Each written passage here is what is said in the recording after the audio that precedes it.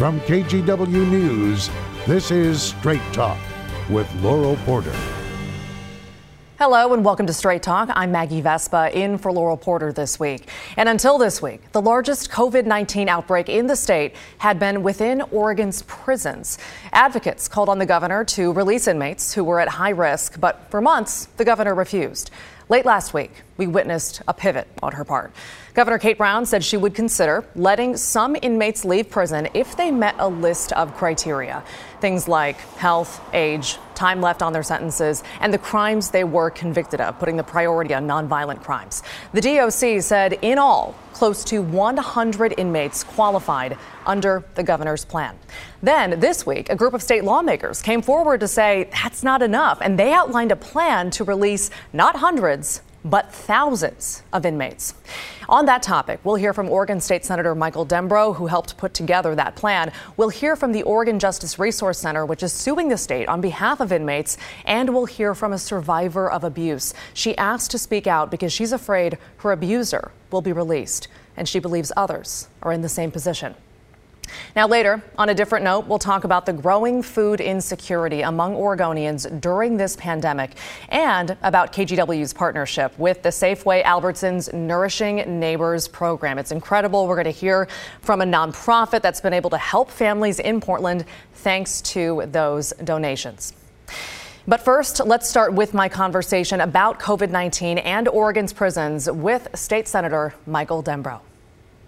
All right, State Senator Michael Dembrow joining me now. Sir, thank you again so much for making the time and having this conversation, because I know things are incredibly busy.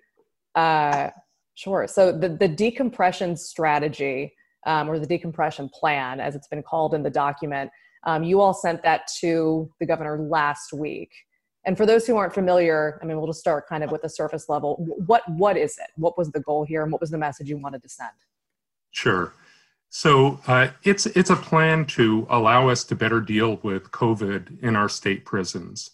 And actually, the term decompression is one that came from the Centers for Disease Control, the CDC, as one of their recommendations for facilities which include long-term care and nursing homes and other things where COVID is a real challenge. Our prisons have a particular challenge, right? Because they really are, it's very hard to have social distancing in a prison. And as a result of that, soon after the outbreak, our federal system started reducing its prison population. And we saw here in Oregon, a number of counties reduce their jail populations. And it's something that we've talked about for quite a while because it's clear that once the disease gets into a prison, it has the potential to just take off. Our Department of Corrections is doing a great job, I have to say, at controlling it, doing everything they can to make sure that that the disease is controlled, that it's being done in a humane way. And to some extent, they've been successful. They've limited the number of facilities that it's gotten into. But once it's gotten in, it just takes off. We saw that at the Oregon State Penitentiary. We saw that at Shutter Creek out in Coos Bay. And, as a result, over the last couple of months, we've seen the numbers of infected adults in custody go up to 174. And in addition, almost 50, actually 49 corrections staff have also been infected with the virus. And so it is a real problem. Sure. You said, and I want to get to details of the plan in a second, but you just said something I think that's really interesting, that it's very difficult to allow people to socially distance within a prison. Is it even possible? No, I wouldn't say so, especially in prisons that have dormitory kinds of settings, right? People are sleeping in bunks. These are things that we're prohibiting as a state. We're prohibiting overnight camps where kids or adults are going to be sleeping in bunks. But, in our prisons, we don't have, much alternative. And so what we're hoping to do with this decompression plan is exactly what the word says, decompress, sort of reduce the numbers, if we can do it in a safe way, and we believe that we can, and be in a position where it's going to be easier for staff to provide more distance, and also if someone is infected, to get them their own space. So the plan, by my math, and journalists are not great at math, but it's close to 2,000 inmates, roughly, that are encompassed by the three categories. That's right. But I want to make it really clear that what this plan does not do is just release all 2,000 immediately, right? It's a very phased kind of approach that would take place over the next 3 or 4 months. We're calling for starting with those who have serious medical issues that put them at really serious risk of the virus. So if they catch the virus, the consequences are really serious. And there we're talking about people who have serious kidney disease or cardiovascular disease or breathing pulmonary disease. So those would be the first to be looked at, and we would like to see them be released as soon as we possibly can, as soon as that there's housing for them on the outside, and we can be assured that they'll have good medical care on the outside. So that's the first group. And actually, that's a group that the governor has agreed to move forward on. And she's working with DOC to identify who would fall into that population. And you just touched on, and I appreciate it, Group A, which is that they have served at least half their sentence and they have a grave medical condition. We're going to put up some graphics that show Groups B and C, two more sets of criteria that you all have laid out. And it's inmates who are scheduled to be released within 4 months, and they have a plan for where they'll live. There is housing available. Group C, and we use the term inmates. I know the DOC uses adults in custody, or AICs. Yeah. Group C is AICs who are scheduled to be released within 6 months. They may not have housing lined up now, but basically once they do, that would be the last element. And then in theory, again, case by case, but they would then qualify at least under these criteria. And as you said— again, these are people who have served, virtually all their time, right? They're, within 4 months, 6 months. But if we can let a few hundred additional AICs out each month, that is going to gradually reduce that pressure, and also put us into a better position when, as we expect, the disease comes back in the fall. That is obviously a real concern. So you're working in anticipation. That's the fear, is perhaps a second wave. And actually, we are also concerned, frankly, still with this first wave, right? Because as the outside world opens up more and more, that actually paradoxically creates more of a problem for people inside, because it makes it easier then for the disease to come in, because it'll be, we know that with reopening, we're going to see more cases on the outside. And at some point, we need to restore educational programs, training programs, work programs, and maybe visitation for the adults inside. And it becomes riskier. So we need to prepare for that. What is your reaction to the governors having received your plan and then moving forward with essentially asking for the names of those who qualify under Group A, but leaving it at that? And that's roughly 100 people.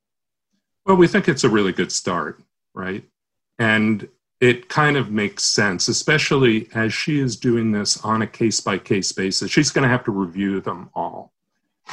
And so let's take a look at that and see how that Group A works. But we do believe that especially Group B, should be able to be released, very, very soon, because they already have housing. Presumably, we got post-prison supervision lined up. And I guess that's another thing I just want to stress. The individuals who leave are going into the parole system, right? The post-prison supervision. It's not that they're just being released. And so, we're optimistic that as long as they have housing and as long as they have community corrections lined up, it's not going to hurt anyone by having them release, a few months early. The timing of it, I know I asked you about this a few days ago when this plan was first announced. It did say in the first couple paragraphs that the inevitable has now happened in these facilities. We've had a death in addition. At the same time, there is now a lawsuit from the Oregon Justice Resource Center. Some may be wondering, given that the state was warned and the governor was warned of the inevitable by scientists, just like we've all been warned of likely repercussions of this pandemic. Is it interesting timing that the state waited until there was a lawsuit filed to come forward with this plan, and the governor waited until then to ask for the release of 100 inmates? Is the timing a repercussion of this lawsuit? Well, the lawsuit actually was filed a couple of months ago, the first lawsuit. And, we just got the ruling last week, I think, where, the judge, or at least a preliminary ruling, deciding not to impose an injunction. Where basically she said that, the proponents had a point, but this was not a decision for the courts to make. First of all, they said that the judge didn't agree that DOC is acting callously and is not taking the welfare of the adults in custody into consideration. And I agree with that. I think they are working hard to do it.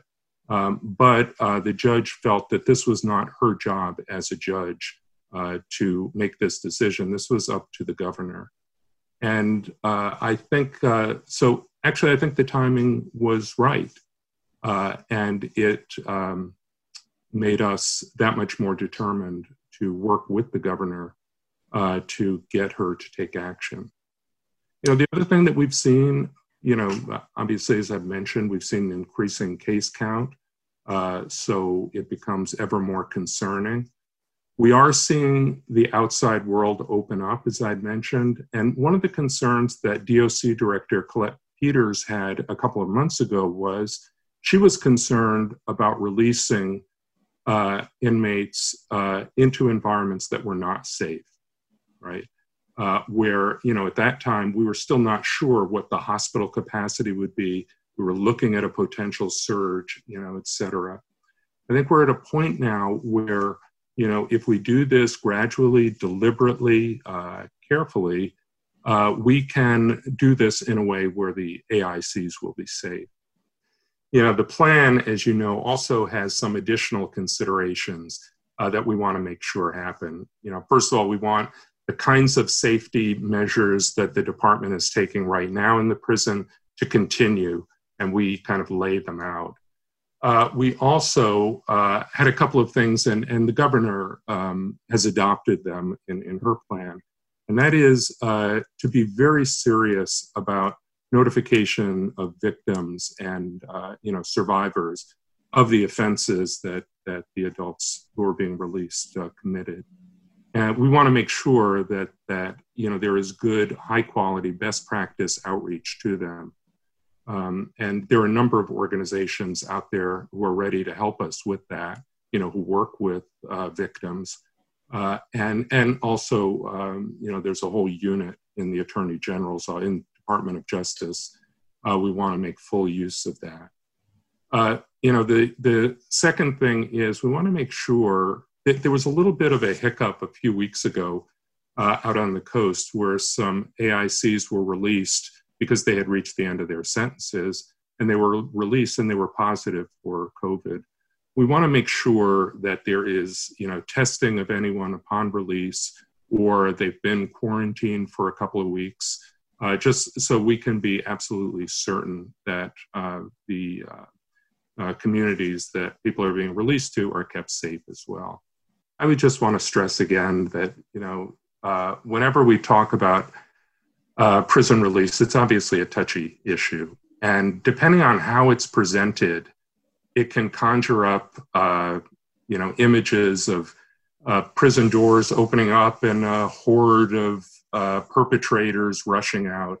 And that, I just want to assure everyone, That is not at all what we're talking about. We're talking about doing this on a case-by-case basis, very carefully, very deliberately, very gradually, but to get us gradually into a place where, by the end of the summer or early fall, it's going to be easier for DOC to manage this population and deal with the effects of COVID, especially if they come back in a big way. All right. Senator, thank you so much for your time. I appreciate it. It's my pleasure, Maggie. All right, so in response to the legislative proposal, which again would qualify about 2,000 inmates for release, as opposed to about 100 under the governor's plan, the governor's office responded with a statement saying the governor appreciated the proposal, but, quote, has no additional plans for other actions at this time. They also pointed to safety measures put into place, like extra cleaning and health checks. And meantime, advocates for inmates are pushing for far more to be considered for release. Alice Lundell with the Oregon Justice Resource Center told me both plans don't go far enough to make anything of a real difference. When we look at what the governor's suggesting, 100 people is fewer than 1% of the state prison population. So the reality is that while for those individuals, this could be very meaningful if they have the opportunity as medically vulnerable people to leave prison and to be in a position where they're less at risk from COVID-19, it's great for them, but it's really not going to do very much when you're talking at the prison population level. But in the end, we think that we could still go further. So while the proposal that came from legislators is definitely a positive development and something that should be applauded, I think there's still more to do. And for us, we'd want to see something closer to what the Department of Corrections has in the past identified as being the kind of number that needs to be released. So they've talked about maybe closer to about 40% of the prison population. And if we could take further steps towards that number, we think that would be positive. For those who are wondering, there are close to 15,000 people in Oregon's prisons right now. And of course, there are people who feel that releasing any inmates would be too much, too many. Then this plan was just forming. When it was just forming, Trinity Landry, a survivor of abuse, reached out to me, and she wanted to speak out and urge Governor Brown to think of the victims in these cases. Her abuser, and this is important, pleaded down to lesser charges. He's older, he's medically fragile, and she worries that he could be released early. Trinity wasn't up to talking again today, but here's some of our conversation from April, where I also had her read some of her open letter to Governor Kate Brown. So every single day he's in there means everything to me, because that is what I fought for, and it's my justice, and it's taken away. I'm now only 18 years old, but I've endured an inordinate amount of trauma for anyone to suffer. I've become stronger as a result of my journey of abuse. A part of that was due to my abuser being sentenced to prison. We must work together to get Governor Kate Brown to listen to us before she sets this absurd policy into motion. We may only have a week. So it's important to note both the governor's office and Senator Dumbrow say under each of their plans, each release would be considered on a case-by-case basis, and those considerations would include noting when offenders took plea deals. So the Oregon District Attorneys Association, though, has also pushed back against the governor's plan and against any release of inmates. Marion County District Attorney Paige Clarkson said in a statement the group has significant public safety concerns, adding, quote, while we appreciate the governor's narrowed criteria and awareness that it is inappropriate to commute sentences of individuals convicted of violent person crimes, we caution that any releases should not add to the current stressors and burdens faced by all Oregonians. We cannot simply release convicted felons into our neighborhoods without safe housing, support services, and appropriate supervision. All right, coming up next on Straight Talk, we're going to talk about the Nourishing Neighbors program, which is helping our community groups give back here in the Portland area. We're back in 2 minutes.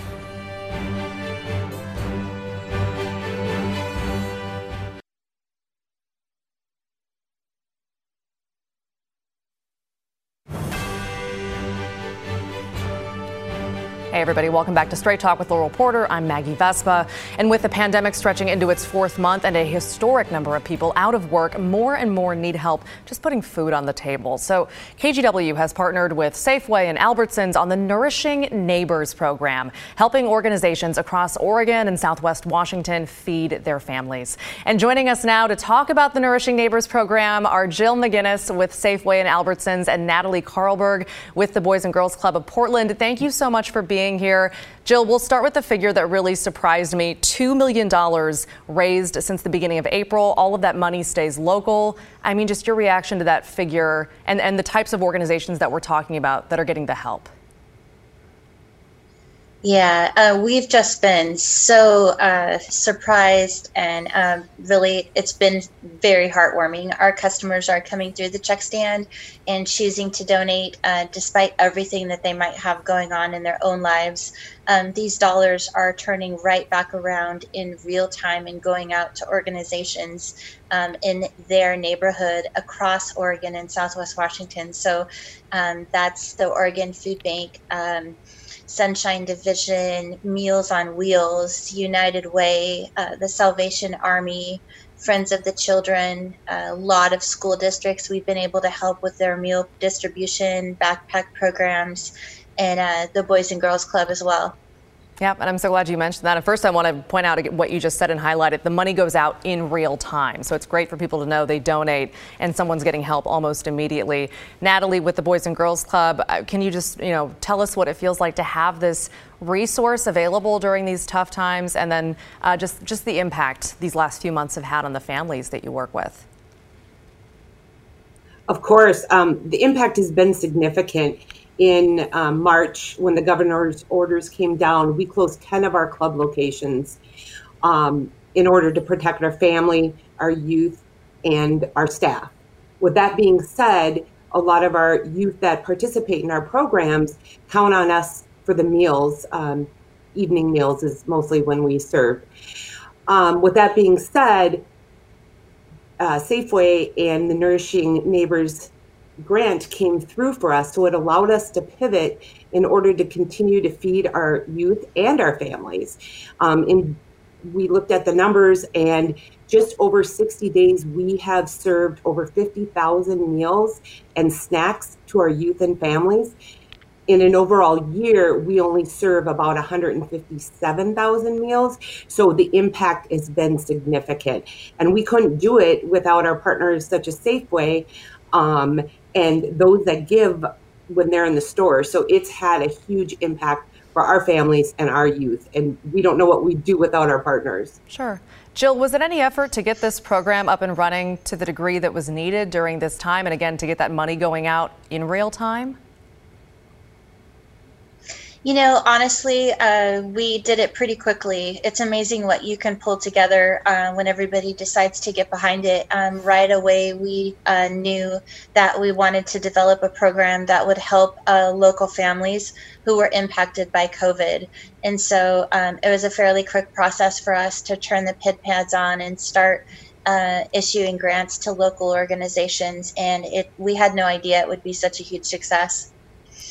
Great. I know we have some graphics ready. Would you mind doing the honors and just letting people know both how they can donate and then also if they need help, what's the best resource for them to go to right now?